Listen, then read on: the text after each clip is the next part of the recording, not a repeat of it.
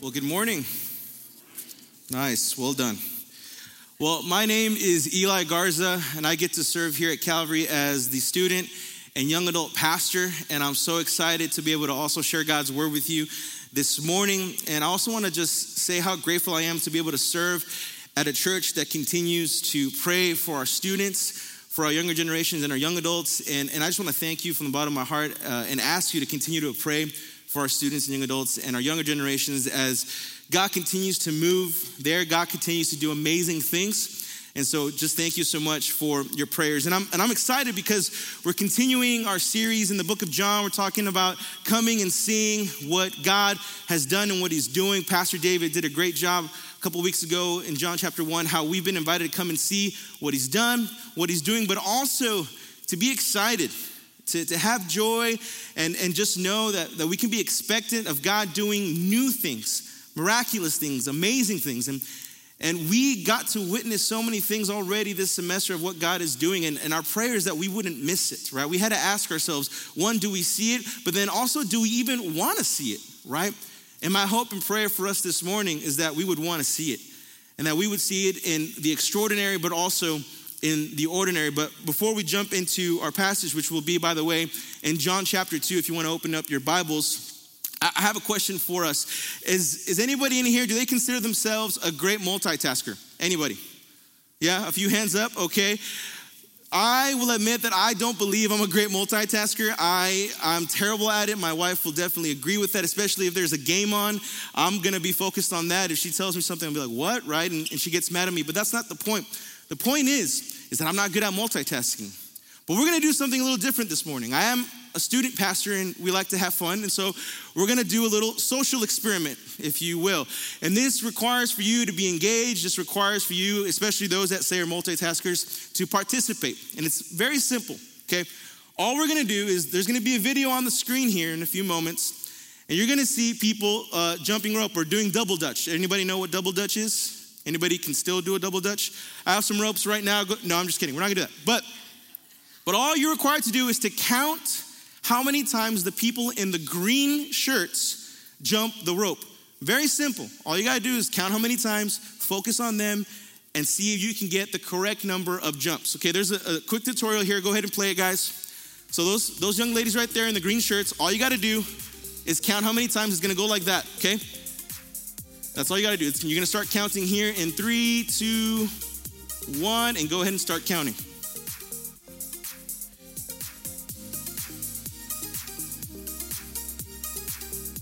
Remember, green shirts, stay focused, green shirts.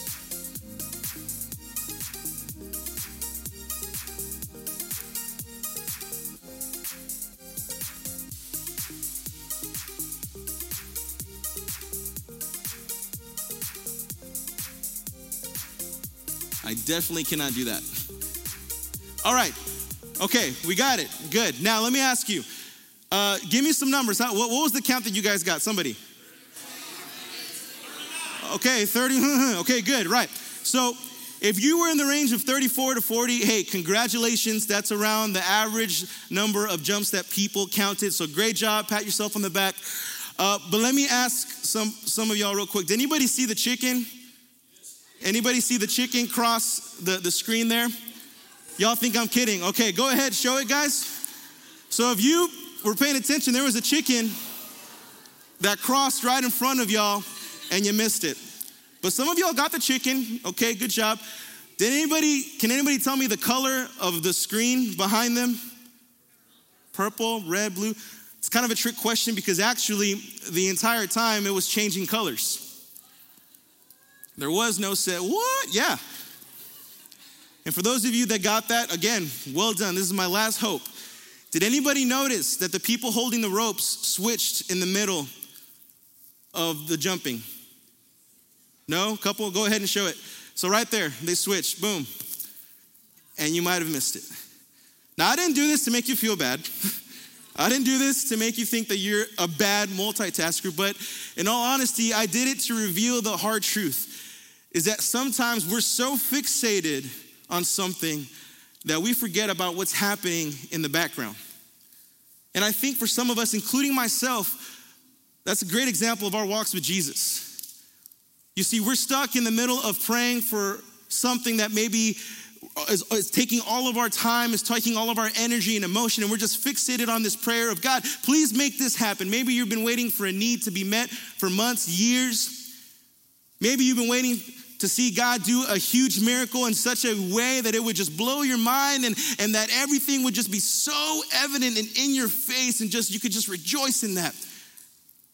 But what if, in the midst of you focusing so much on that, you've missed on what God is doing in the everyday, ordinary life, in the background of your life? We sang right now about how all our lives he's been faithful. Not just in the moments that he's answered our prayers, not just in the moments when he's answered specific prayers, but in every moment he's been faithful. And so our question for us this morning is, do we believe that? Can we see God work in the ordinary? Can we see him do remarkable things? Or are we so fixated on big moments that we miss it? We go to our passage in John chapter 2, verses 1 through 11. You read that with me, it'll be on the screen. On the third day, a wedding took place in Cana of Galilee. Jesus' mother was there, and Jesus and his disciples were invited to the wedding as well. And when the wine ran out, Jesus' mother told him, hey, they don't have any more wine. What has this concern of yours to do with me, woman? Jesus asked. My hour has not yet come. Do whatever he tells you, his mother told the servants. Now 6 stone water jars had been set there for Jewish purification. Each contained 20 or 30 gallons. Fill the jars with water, Jesus told them. So they filled them to the brim. Then he said to them, now draw some out and take it to the head waiter. And they did. When the head waiter tasted the water, after it had become wine, he did not know where it came from, though the servants who had drawn the water knew. He called the groom and told him, everyone sets out the fine wine first. Then after people are drunk and filled, the inferior comes out. But you have kept the fine wine until now. Jesus did this, the first of his signs, in Cana of Galilee. He revealed his glory, and his disciples believed in him. Would you pray with me? Father, as we come into your word, we just ask that you would be present. We ask, Jesus, that right now in this moment you would reveal to us the things that we need to see, that we would be reminded of who you are, what you've done, and what you're doing. Father, may we just submit to you our lives and everything in it. We love you, Lord. It's in your name we pray. Amen. Now, has anybody planned a wedding before? It's probably the most stressful things that you've ever done in your life, and I never want to do it again. Okay, and that's because my wife did most of the planning, right? But the thing is that during Jesus' time, there wasn't a lot to do, right? They didn't have New Year's parties. They didn't have Christmas yet, right? They didn't really have Easter yet, of course. But there wasn't really an occasion to get together and just have a good time. But weddings were a big deal. And as stressful as they are to us today, they're even more stressful during Jesus' time. First of all, this celebration would last up to 7 days. That's a long time. Look, I'm Hispanic, and wedding and parties are fun and long, but 7 days is a little out of my comfort zone.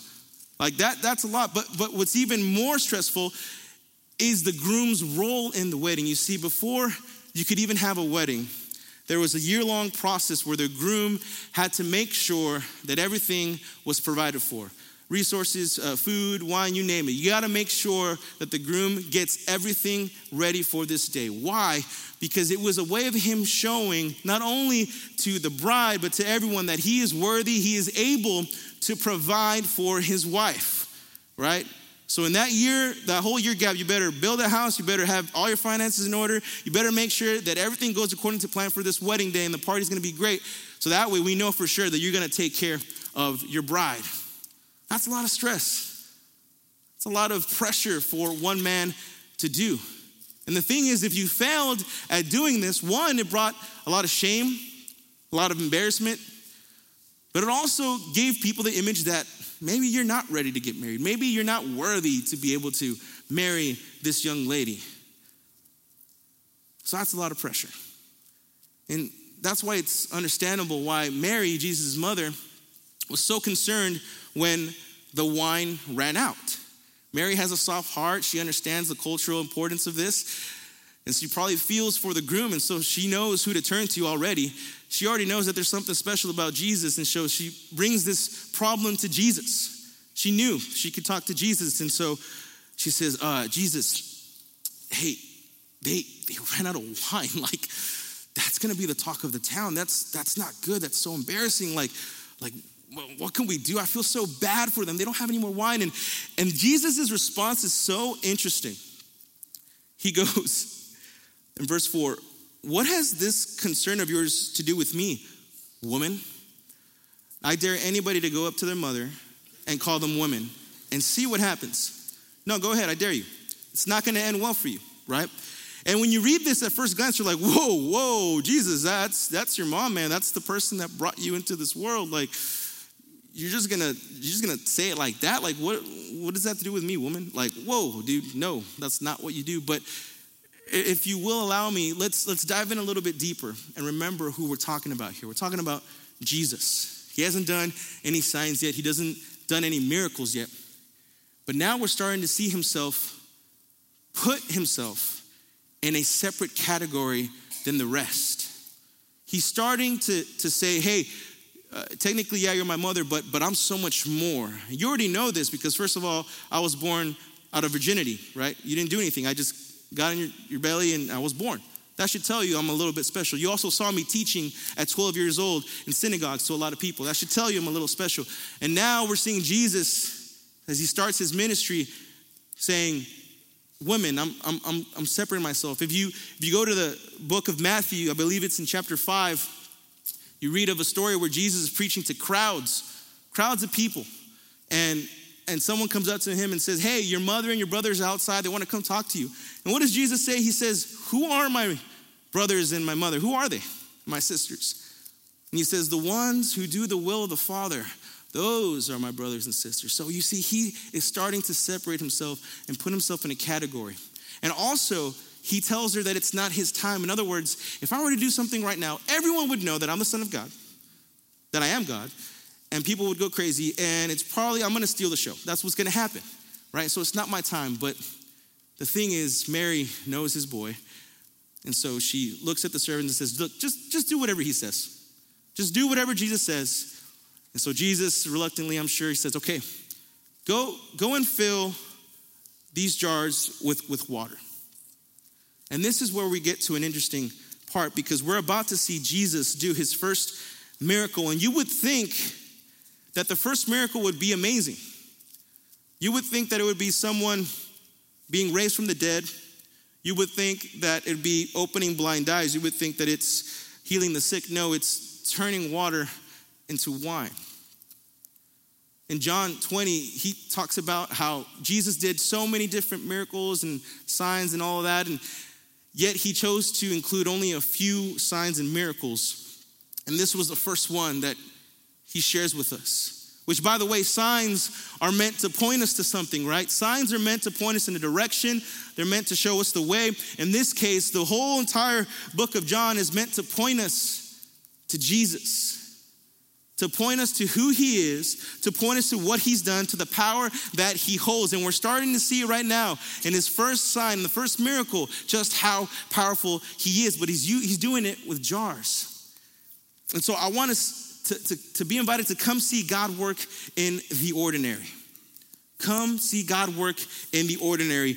These ceremonial jars were used to clean themselves, to cleanse themselves, right? Before any event or before any party or being before, they would clean themselves. And so it's kind of weird to think that there might be some leftover dirty bath water in there. It's probably kind of gross. And you're telling these servants to go ahead and use these jars, and then all of a sudden what happens is a servant scoops up and it's wine. And then the very first person that got to taste the greatest wine, probably, by the way, ever in the history. I mean, imagine tasting a wine by God. It's the greatest tasting wine you've ever tasted. But who was the first person to taste it? Was it a king? No. Was it the bride? No. Was it the groom? No. Was it his mother, his disciples? No. It was a servant. Someone who probably wasn't even invited to the wedding. Someone who was just there to serve. Yet this person was the first one to ever taste the greatest wine ever created. And everyone at that party is going to drink this wine, but only the servants and the disciples know where it came from. Imagine the scene of the party. Everyone's dancing, having a good time, and people are starting to drink wine, and it's amazing. But nobody saw what happened for it to get there. Nobody saw that in the background, people were filling jars of bathwater and then turning it into wine. Imagine, oh my gosh, you used this for the wine? Oh, no, they didn't care. They just cared about the result. But the thing is, God is asking us to see that he's working in every single way. And the way that he works, it doesn't matter what we think. What matters is what he does and how he does it, because he is God and we are not. And he works in any way that he pleases, because at the end of the day, his results are for his glory and his glory alone. And we get to come along and be a part of that and enjoy the fruits of his labor. We also see that our perspectives change when we realize what's happening in the background. You see, I was blessed to have amazing parents. I had a great mom and a great dad, but all I knew as a child was to wake up, eat, go to school, play. That's all I knew. And I knew that it was provided for. I knew that I didn't have to worry about it. What I didn't know is that when I got older and became an adult, that it's not as fun as when I was a kid. Adulting's hard. It's not, I want to go back. Like, no. But then I started thinking about my father. And I said, okay, what was he doing when I was at school? I didn't realize that the morning he would take me to school, he had just come home from a 12-hour overnight shift at Walmart.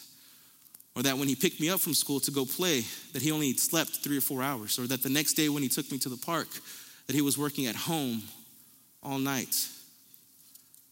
He was working in the background so that I could have an ordinary, blessed childhood. And our Father, our Heavenly Father, works in the same way. Then we don't even realize it.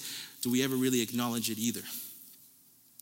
But the thing is, when our perspective change, we'll see his glory revealed. God invites us to come see his glory revealed. Now, wine, again, is extremely important in this culture. And when the wine runs out at a party, it means that the party's over, okay? It means that there's no more fun. Go ahead and go home. So along with the shame and the embarrassment of ending the party too soon, having no more wine, it's also ending the party too soon, right? And wine is often associated with joy, with moments of glee and memories. That's what this culture understood, that it was an occasion to drink wine, and it was always a moment to remember. And so when I think about his glory being revealed, we start seeing that, in essence, when he provides wine, also the greatest wine, he is the source of the greatest joy for this wedding, for the people at this wedding. And people don't realize it either, right? That Jesus is the one that will ultimately give you the long-lasting joy that we so desperately seek. Jesus is the ultimate source of joy. He's the giver of joy. He is joy himself. But this came with transformation. The transforming power that Jesus has to turn the water into wine is the same transforming power that we are to see within ourselves when we have come and laid down our lives to Jesus and said, we surrender everything to you, Lord. Have you experienced that transforming power yourself? Have you seen within yourself an immediate change to where you realize this is the greatest joy that I could ever have, and joy, and Jesus is the primary giver of that joy. We're seeing Jesus create something new. We're seeing him take old, dirty bathwater and make something new. He is revealing his glory in a way where he also says, I control all the elements in this world. I can control storms. I can control the sky. I can control water and even turn it into something extraordinary. Something that's so basic as water, ordinary, is turned into something extraordinary, like the greatest wine you've ever tasted. And what's interesting also is that we read that this happened on the third day, correct? Which is foreshadowing when Jesus' glory is going to be revealed in such a way that people would come and bow down because he has raised himself up from the dead on the third day and has claimed himself as King of Kings and Lord of Lords. And there, nobody can help it but to just say, oh my goodness, he is revealing his glory. He is who he says he is, and I am witnessing it, and I will acknowledge how powerful Jesus is. And when we see his glory revealed, it's not just that we see it, but in verse 11, you notice that it says that this was the first of his signs. He revealed his glory, and what happened? His disciples believed in him. This is the whole purpose behind this story, is that ultimately, yes, Jesus is powerful. He's making something new. He's revealing his glory, but it's so that his people would come to believe in him. That they would come to see that Jesus is for real and that we can believe in him. Revealing his glory led to his disciples believing. And notice, there's no account. There's no account of the groom believing or the master of the feast believing, not even the servants. Only his disciples believed. I think about the wine and how the disciples witnessed that for the first time. And then I think about the Last Supper. And I think about, again, this imagery of the cup being passed around with wine in it. I can imagine the disciples just saying, hey, remember that one time that Jesus turned water into wine? That was crazy, right? Like, it's the best wine I ever had. But now he's passing this wine and he's saying that this is a new covenant, that as I drink this wine, I am now being cleansed. And remember, the jars that were used were for what? To cleanse people. And Jesus turned that water, that cleansing water, into wine. But now the disciples at the Last Supper are drinking a different type of wine. And the difference is it didn't take jars or water turning into wine. What it took was a body to be broken and blood to be shed.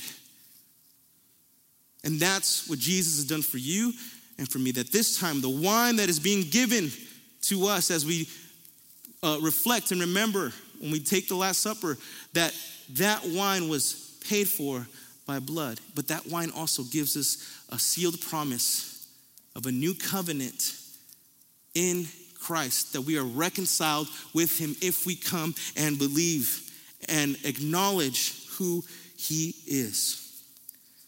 And one last thing, just one last thought. Again, weddings are amazing. And Jesus, he died for his church. And the church is the bride. That's what Scripture tells us. And so when we acknowledge and remember that Jesus has indeed died for the church, what is that telling us? Well, it's telling us essentially that he will always provide. He will always remain faithful.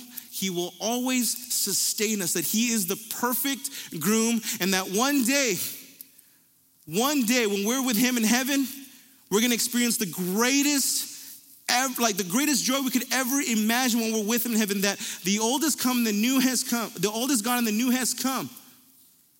And that he's saving the best for last. And that's when we're with him forever in eternity in heaven. Maybe you're that person this morning who needs to remember that Jesus died for the church, that he died for you, that he is the perfect groom, that he will always provide for you. Maybe you need to think about how Jesus continues to sustain you in the background. Maybe we've forgotten how much our God really loves us. May we see that God works in the ordinary and that we would see his glory revealed in the ordinary. May we come and see how God is doing the extraordinary in the ordinary. Have you tasted the sweet wine of freedom, of salvation? Have you tasted what he has made new? Have you been made new? Maybe some of you need to take that step for the first time. Maybe some of you need to say, I'm tired of always fixating on one thing. I want to surrender my life. I want to let God continue to work in the background. I want to continue to see him work in the background. I want to continue to see him do the extraordinary and the ordinary. I want to continue to just surrender my life to him. And maybe you need to do that for the first time. And you say, you know what? That wine that you're talking about, that gives peace, that brings salvation, That's what I want. That's what I need. And it's as simple as confessing. John 10 says that whoever confesses that Jesus is Lord will be saved. No ifs, ands, or buts. That is what he has done for us, church. May we remember that. May we continue to seek him in that. And may we continue to be a church that submits to his will. May we not miss him working in the background. Don't do it. Let me pray for us. Father, we thank you so much for reminding us of who you are, for reminding us that you do work in the ordinary, that your first miracle was turning water into wine, and how little did we know that that wine would also be a sign of the new covenant because of the blood that was shed on the cross. We thank you, Lord, for cleansing us through your blood. We thank you, Lord, that you love us so much and you work and are invested in every detail of our life, that what matters to us does matter to you. May we continue to submit to your will. May we continue to submit to the calling that you have on our life. I pray for any person in this room who needs to see a miracle, that they would surrender their lives to you, Jesus. We see there that the servants obeyed with zeal and they filled it to the brim. May we also obey and come to you and see the miracle, Lord. We love you and we thank you. And it's in the mighty name of Jesus that we all say, amen.